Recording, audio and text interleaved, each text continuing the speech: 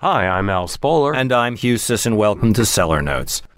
You know, Alan, one of yours and my favorite good value wine areas in the world for years has been Côtes du Rhône. Right.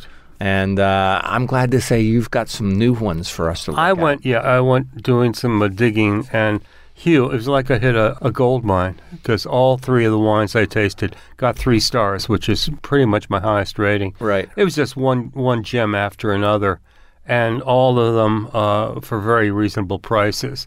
Côtes du Rhône has 3 quality levels. The basic Côtes du Rhône at the bottom. Then when you add the word villages to it, that's about 70 villages that have distinguished records. Right. And then there's the cru, the CRU. The cru of these, that includes all the way up to Châteauneuf-du-Pape, Bas-Gigondas, Vacqueyras, Right. Queyrin, things like that. So let's start with one that was Côtes du Rhône Villages, and it's called Domaine Martin Plan de Dieu. And this is from 2018, $21. This wine is clearly a cut above ordinary Côtes du Rhône. It's very smooth, very rich. It's Grenache heavy, and it's a blend, of course, and it's just sheer pleasure. The wild field herb notes of the Grenache dominate the nose and the flavor. In addition to the field herbs, there is a clear plum and something like cigar ash going on, which isn't uncommon. Yeah. And it was very, very intriguing. The wine has a lush, fleshy texture. It's filled out, I think, with a good dollop of Syrah, which that's what that'll do. And all of the components seem to be first rate. So I had it with grilled lamb, and I just thought it was fabulous. So just a great value at $21. The next one I tasted is up in the cru, a number of it's about 2 dozen towns that use their name. This is Brot Création Grosse from Queyrin, which is one of those villages, 2019. Only $18, and this is a lovely wine. The aroma featured strawberries with kind of a geranium thing as a contrast.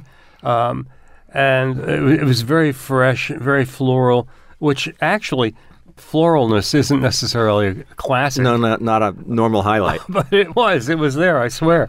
And this wine, it hit the palate with intensity. It has a ton of flavor with bracing acidity and very assertive tannins. But it's the front-loaded fruit that really make this wine work so well. There were hints of hazelnuts, a little bit of black coffee, a lot of black sherry with tasty oak notes. Delicious wine.